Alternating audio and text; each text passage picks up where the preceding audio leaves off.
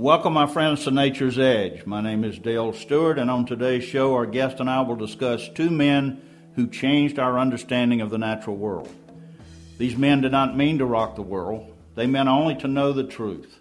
But before they were done, Charles Darwin and Alfred R. Wallace would shake the belief of centuries, would be revealed as fiends, denounced as mad, and finally hailed as geniuses. Darwin's life was a storm-swept voyage of discovery. From the moment when he was a young man, he set sail on a 5-year journey around the globe. His final years in epic explorations into the ultimate mystery of human origins. Alfred Wallace was a British naturalist, explorer, geographer, anthropologist, and biologist. He's best known for independently conceiving the theory of evolution through natural selection. His paper on the subject was jointly published with some of Charles Darwin's writings in 1858. This prompted Darwin to publish his own ideas on the origin of species. Wallace did extensive field work, and he was considered the 19th century's leading expert on the geographical distribution of animal species and is sometimes known as the father of biogeography. Our guest today, Dr. Jim Costa, is Executive Director of Highlands Biological Station and a faculty member at Western Carolina University. And he knows these two gentlemen quite well. Jim has studied insect social behavior widely from the southern Appalachians to Latin America and Europe. Through his work, Jim is also a longtime research associate in entomology at Harvard's Museum of Comparative Zoology, and in 2004-2005 was named the Jean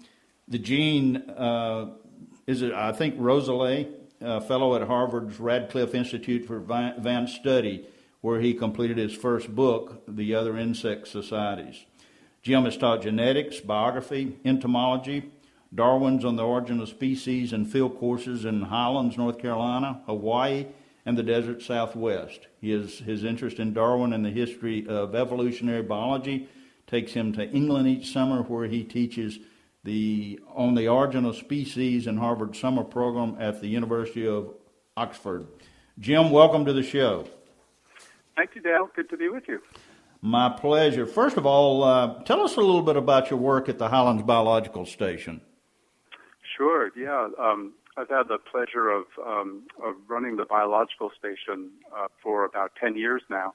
The station is a part of the University of North Carolina system, and since the early 80s, it's had a close relationship with Western Carolina, where I've been on the faculty for, I guess, nearing 20 years now. And it's a field station that just provides field courses in all manner of field studies at the undergraduate and graduate level, and has a number of laboratories and such to support research into different aspects of organisms and ecological systems here of the Appalachian region. And the station is open to the public? It is open to the public, yeah. There is a botanical garden at the station, a native plant, about 12-acre botanical garden that's open 365 days a year, free, and open to the public. Also a natural history museum called the Highlands Nature Center with lots of public programming, typically also free and open to the public. And in the summertime, that's got an evening lecture series as well that's quite popular called the Zahner Lectures in Conservation Biology. Yeah, I was going to ask you about that. That's sort of the educational outreach component of the station? Exactly, of the station, that's right. Yeah. And tell us a little bit about your academic, your teaching load, both at Western North Carolina, and then also you do some lectures at other universities around the globe, correct? I do. I'm fortunate. I've got a nice balance of research, teaching, administration, of course, at the biological station. So at Western Carolina, I periodically teach courses in biogeography, which is that field that Alfred Russel Wallace helped to found. Right. Also a course on Darwin and the origin of species.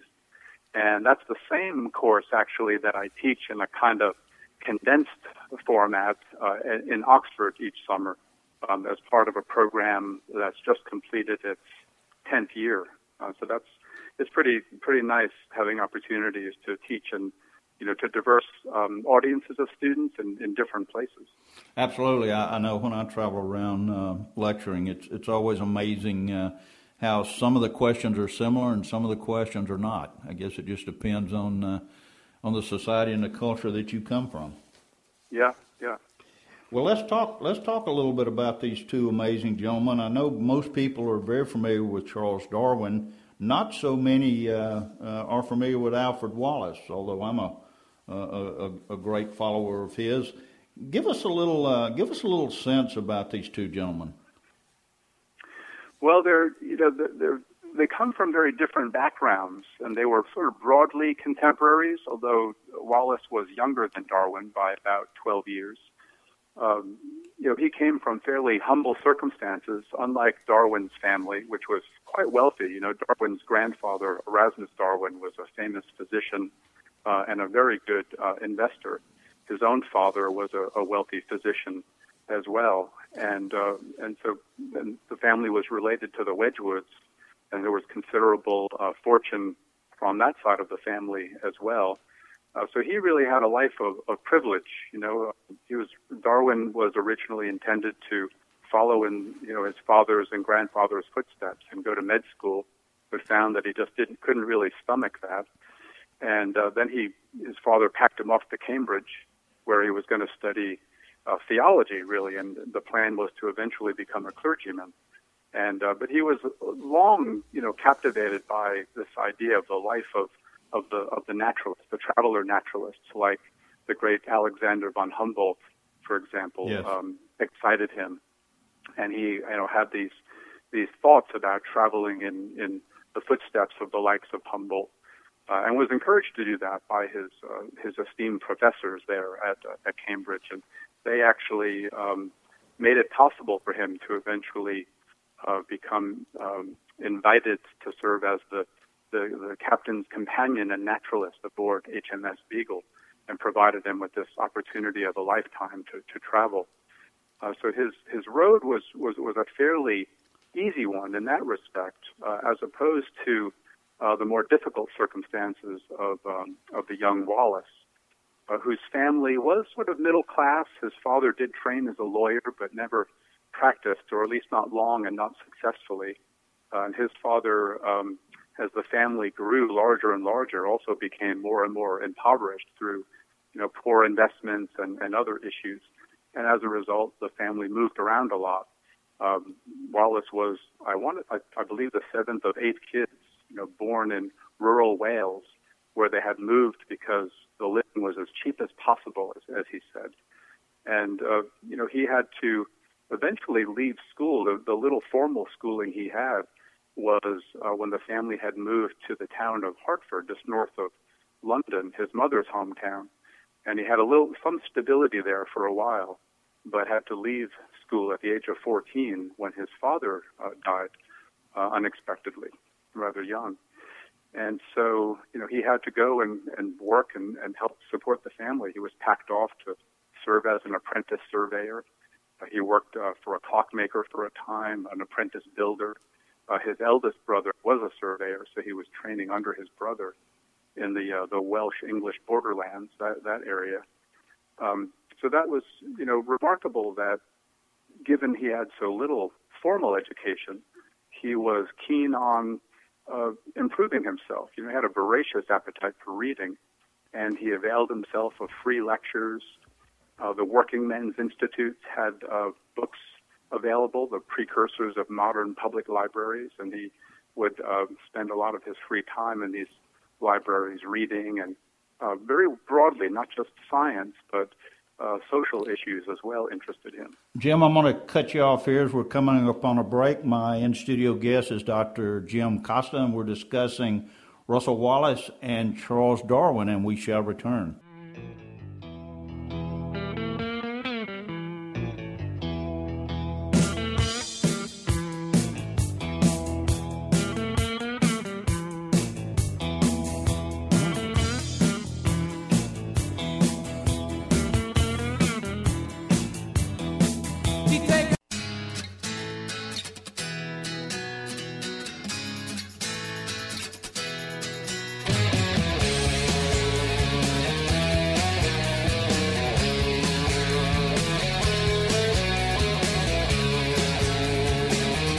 Welcome back to Nature's Edge. You're listening to Dale Stewart and my special guest today, Dr. Jim Costa. And Jim is sort of a modern-day expert on Charles Darwin and Alfred Russel Wallace. And before the break, Jim, we were talking about Wallace, and I'm really interested in learning a little more about him, and I know my listeners are.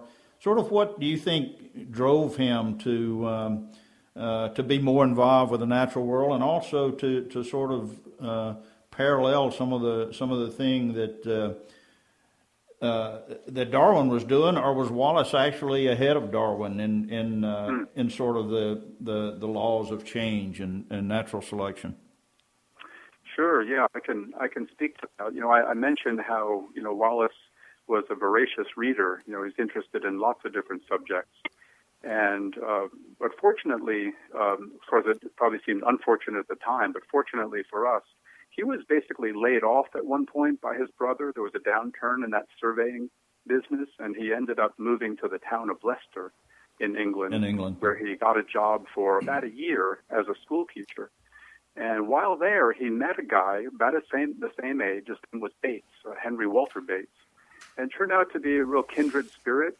Bates was a very keen amateur naturalist, especially entomologist. He loved collecting beetles. And he turned Wallace on to collecting beetles and just sort of opened his eyes to the incredible diversity you can find in the insect world.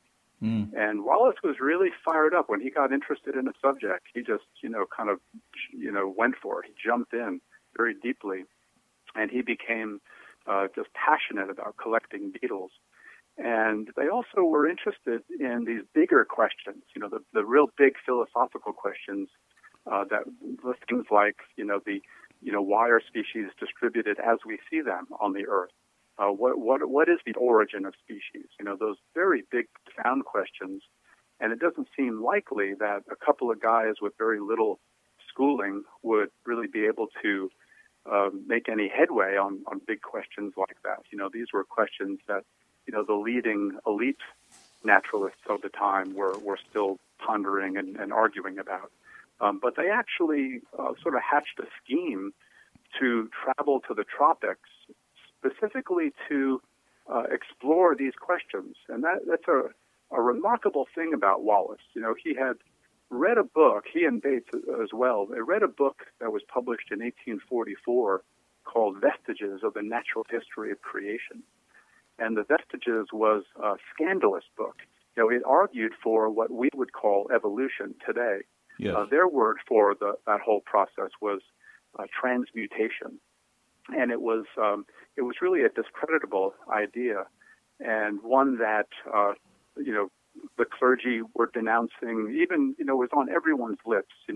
Queen Victoria had parts of the book read aloud to her by Prince Albert.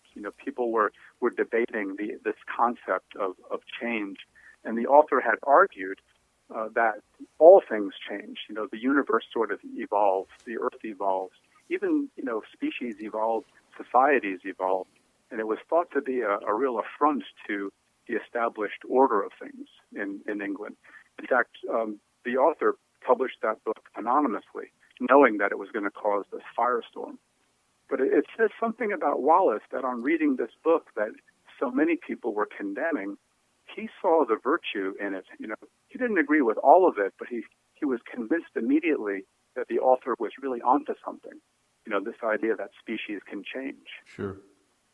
So, he and Bates decided to try to explore the subject, and being interested in species and varieties and their distribution, they realized, well, the place to do that, if you're going to study species, you have to go to where most of the species are found, namely the tropics.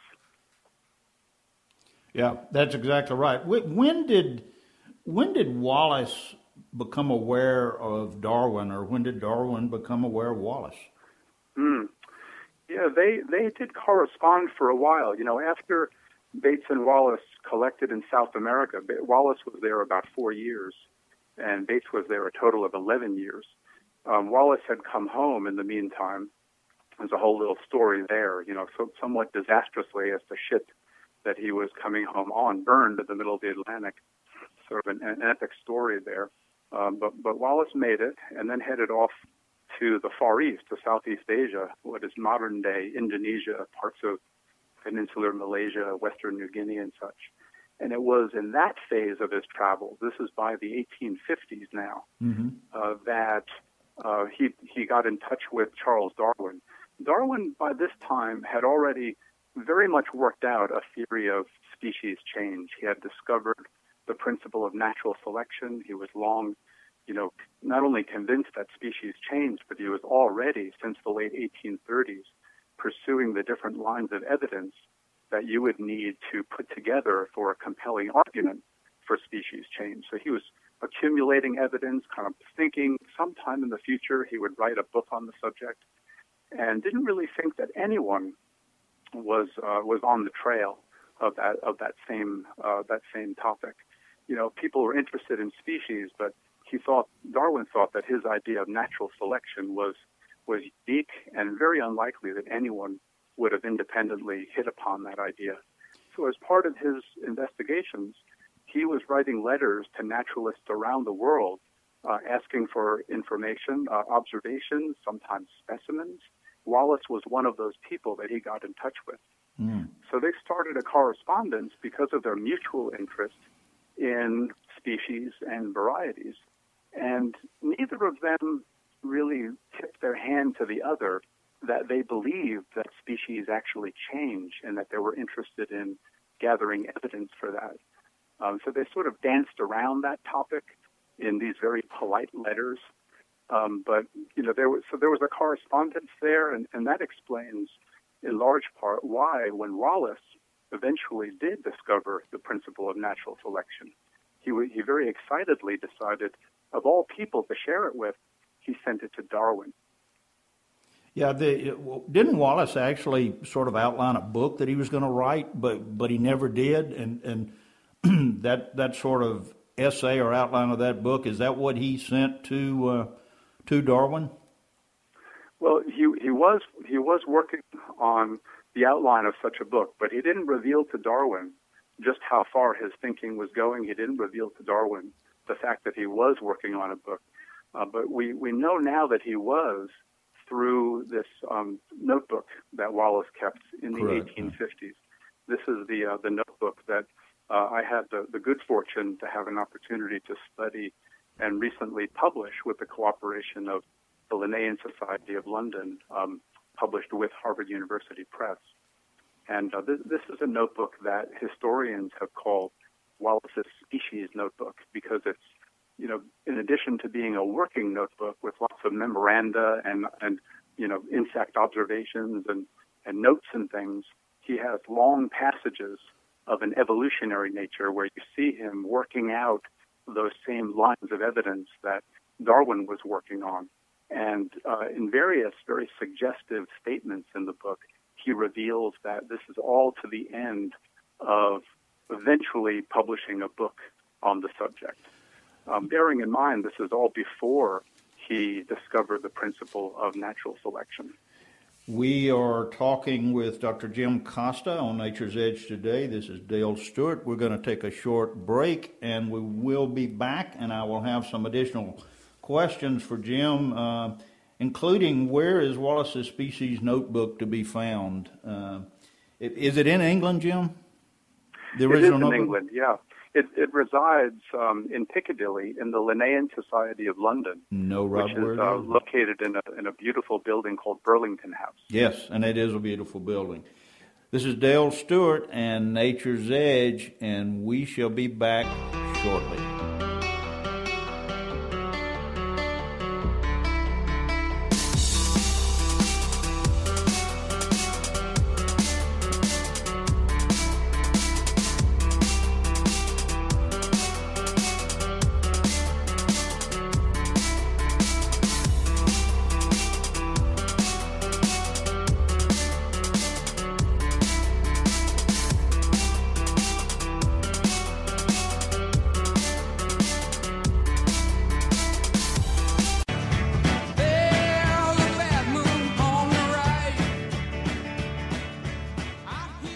Y'all, welcome back. This is Dale Stewart, and you're listening to Nature's Edge with my guest today, Dr. Jim Costa. Jim is Executive Director of Highlands Biological Station and a faculty member at Western North Carolina University. And we are discussing something that Jim is very familiar with, and that's Mr. Charles Darwin and Mr. Alfred Russel Wallace, two very famous naturalist. We were talking a little bit about Wallace and his species notebook, and now did he send that notebook to Darwin? No, he didn't. It was a private notebook that eventually was passed on to his children, and his children eventually in the mid-30s, I believe, donated it to the Linnaean Society in London, where it's resided ever since in their library, along with some other documents and notebooks from Wallace. Tell us now you wrote a book. Is that book on the organic law of change? Yes, exactly. That's the one. On the organic law of change was a title that a historian of science, Louis McKinney, back in the early 70s, had suggested, had Wallace published the book on evolution that he was hinting in the species notebook, he might have used a title like that, because there's a very suggestive passage, really a passage that opens a long narrative section of the notebook, which he headed up with the title Note for Organic Law of Change, and underlined that. And so in honor of McKinney and thinking about the likelihood that Wallace would have used a title very much like that, I adopted it as a title for this book that I was able to produce with Harvard University Press. Jim, this book, is it available in bookstores and Amazon.com, all of those places? It is. It's available in all the usual places, Harvard University Press, and many of the booksellers, independent and big ones, carry it. Barnes & Noble, certainly available on Amazon, and local bookstores here in the Asheville and Cullowhee Silva area have been carrying it as well. And then you also have a book, Wallace, Darwin, and the Origin of Species, correct? That's correct. That's a sort of a companion volume. The notebook itself, on the organic law of change, Harvard produced a beautiful facsimile reproduction, page by page, of the notebook. And then, working with my wife, Leslie, we produced a transcription for ease of reading. And then I produced annotations to help the reader understand what Wallace is getting at on these different pages. And I also, after analyzing the notebook, I realized that there was a really compelling story to be told about the notebook, what the notebook told us about the development of Wallace's thinking, an opportunity to explore the Darwin-Wallace relationship. So the companion volume, if you will, Wallace, Darwin, and the Origin of Species, also published by Harvard, just came out last June 2014, is intended to be a companion to help readers who might be interested in the development of evolutionary thinking to better understand Wallace and understand how remarkably parallel the different lines of evidence, his method of thinking and working, how that parallels Darwin's, and I think helps give us a new appreciation for Wallace as an evolutionary thinker. Jim, was there jealousy or friendship? What was Wallace and Darwin's relationship, and did it change? Early on, as you might expect, there was a bit uneasy, at least from Darwin's point of view. Darwin was basically scooped by Wallace, and his friends rallied to his assistance and arranged for some of Darwin's unpublished writings on the subject to be published alongside of Wallace's paper on the subject. So they took, something of an unusual step in doing that. And Darwin rightly feared that Wallace might be jealous, might be resentful, but really Wallace's reaction was exactly the opposite. Wallace's sense of fairness was more, who came up with an idea first and really pursued it.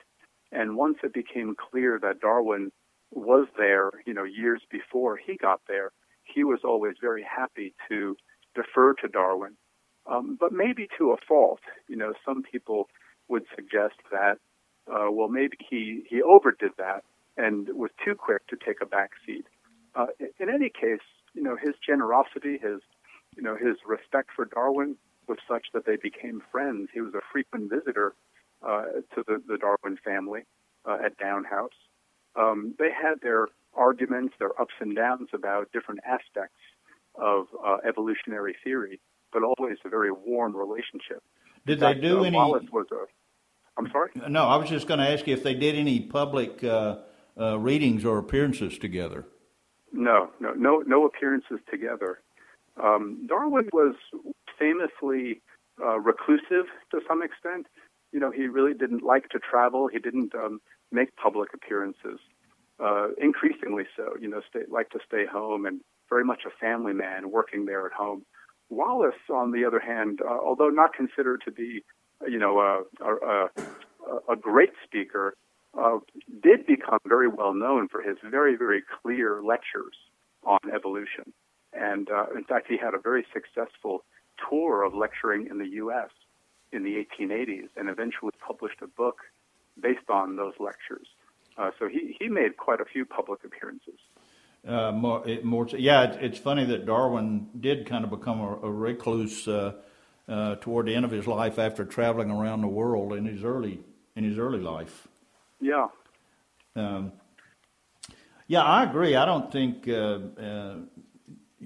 Wallace really, I don't think, was a secondary figure to Darwin. But as you said, he almost took a back seat to Darwin, almost bowed to his expertise, even though it seems that he was equally responsible for some of these early theories. Yes, and I think that in large part that is because of Darwin's book on the origin of species, coming out very quickly after those joint readings. So that came out in 1859. And the fact that the Darwin name was actually already fairly famous, already pretty well known. His grandfather, Erasmus Darwin, was certainly a very famous poet and physician in his day. And Darwin himself, achieved some level of fame, especially with his book Voyage of the Beagle. Yes. His narrative account of his travels first came out in 1839. Very well received, so well received that, although it first came out as part of the longer series of narratives about the voyage, it was so popular that it was republished separately and retitled Voyage of the Beagle in 1845. So Darwin's name was quite well known at that point, and I think that the fact that Wallace's was not at all known contributed to the just how quickly people then associated the new idea with the one and not the other. Yeah, you add to that Wallace's taking a back seat, and that explains how he started off on this road to eclipse that he's never really recovered from. Yeah, it seems that after Wallace died, he sort of slid into obscurity while Darwin's popularity seemed to rise, correct? After their deaths? Yeah. Yeah, I would say so. And that's in large part, due to the steady, really almost exponential increase in the interest in this subject of evolution by natural selection. Darwin... Oh, sorry, go ahead. No, I was just, go ahead with your thought. Well, I was just going to complete that thought, just point out how Darwin was pretty single-minded. He published quite a few additional books after the origin, and they were on a range of subjects, some of them botanical, some of them zoological, but all of them of a piece and arguing for this overarching vision of the unity of life, common descent with modification, and so on. Wallace became increasingly socially engaged. He published many books as well. Some of them are classics in the scientific world, but also many, many social subjects. He wrote, just dozens and dozens of articles on top of his books, weighing in on various kinds of social issues. This is Dale Stewart, Nature's Edge, and my special guest, Dr. Jim Costa. We shall return. Welcome back. This is Dale Stewart with Nature's Edge, and we are discussing Charles Darwin and Russell Wallace, two pretty extraordinary men in their own right. When we're doing this with Dr. Jim Costa, Jim is the executive director of the Highlands Biological Station, a faculty member at Western Carolina, and has written a couple of books on these two amazing gentlemen. And Jim, as we enter into this last segment, is there anything you really want to sort of finish up with or underscore as it relates to Wallace and Darwin? Yeah. I'll just emphasize again, because we mentioned the friendship between these naturalists, that in some measure, my analysis in Wallace, Darwin, and the Origin of Species was to consider these persistent allegations that crop up, that somehow Wallace was wronged by Darwin and his circle, or that Darwin stole ideas from Wallace, those sorts of things. Sure. And I really try to put that to rest, through a pretty thorough, what I think is a very thorough consideration of the allegations and the evidence. I think there's no evidence at all for any wrongdoing on Darwin's part. And I guess I'd like to also just underscore how remarkable it is that Wallace was able to achieve all that he did, considering his very humble origins, the fact that he had very little formal education, fairly impoverished, no social standing, no connections, no money to speak of. Unlike Darwin. Yeah. Unlike Darwin, managing to actually realize this dream or scheme, if you want to look at it that way, to travel the world and explore the big questions. He's just, I honor both of them, but he is truly remarkable in how much he had to overcome to make contributions at that level. Well, absolutely, and as someone that has been fortunate enough to do expeditions around the world, they ain't cheap, as some people say, and even in his day, did Wallace have a benefactor? Did he have an individual or the Royal Geographical Society, or where was he getting his money? Yeah, he had no benefactor per se, but his. I think that certain people in the learned societies, like the Royal Geographical Society, were impressed with the young Wallace and his passion, his abilities. They clearly saw something in him, and they facilitated his travels to South America. He and Bates as well. They helped. They put him in touch with the person, Samuel Stevens, who was to become their agent, and the idea was that they would pay their way in South America. And Wallace also did this in Southeast Asia by collecting and sending material back to London. Stevens would then sell that material to museums and wealthy collectors, and in that way they were sort of paying as they go. But as I like to underscore, though, about Wallace, he was not traveling in order to collect. He was really collecting while he was out there in order to travel, in order to make observations, and always kept material for himself and sold his duplicates. So he did have the assistance of benefactors in that respect from societies like the Royal Geographical. After the great disaster of his ship burning on the way home from South America, luckily his agent had insured his collections, and he did get a little bit of money for that. And then the Royal Geographical, recognizing his talents, they helped him out with getting to Southeast Asia as well. So yeah, he did have some help. Yeah, and that is important. Let me ask you a few questions, Jim, in the time we have remaining.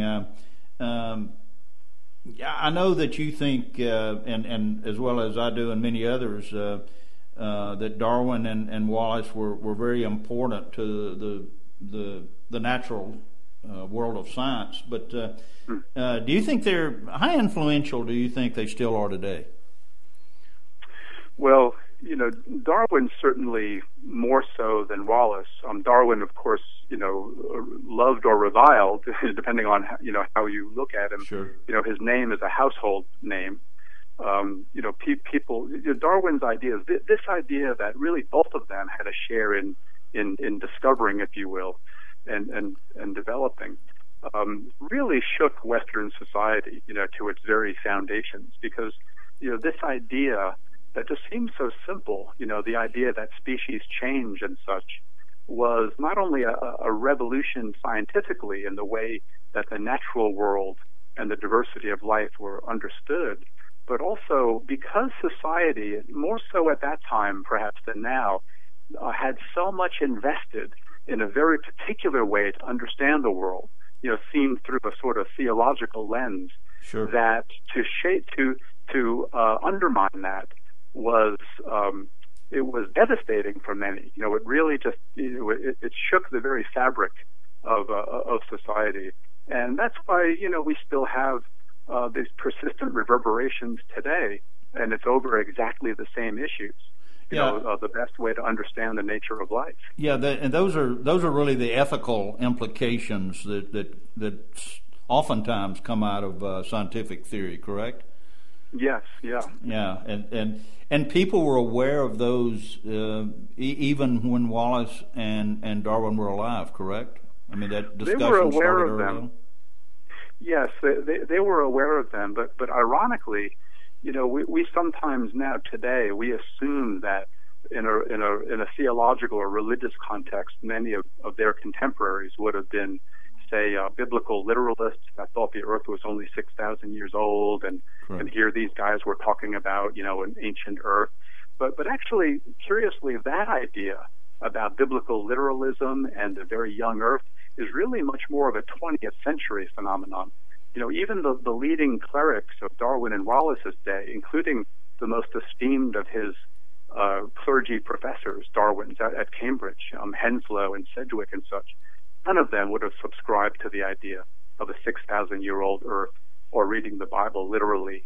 It more had to do with the kind of natural theology tradition and understanding, whether to what extent the deity, the creator, had an active hand in fashioning species and in shaping the diversity of life.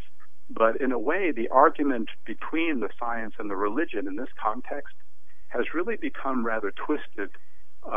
In much more recent decades, it's been assumed that no, the idea has always been Darwin's ideas, Wallace's ideas versus a literal reading of Scripture and an Earth that's only a few thousand years old. Sure. That's not the case. Yeah. I've got to ask you this question from my own education. Do you think their theory of natural selection is an optimistic or a pessimistic view of the world? Well, that's an interesting question to ask, an interesting way to sort of frame it. Yeah. Because I don't think of it in that context. I would say it's neither.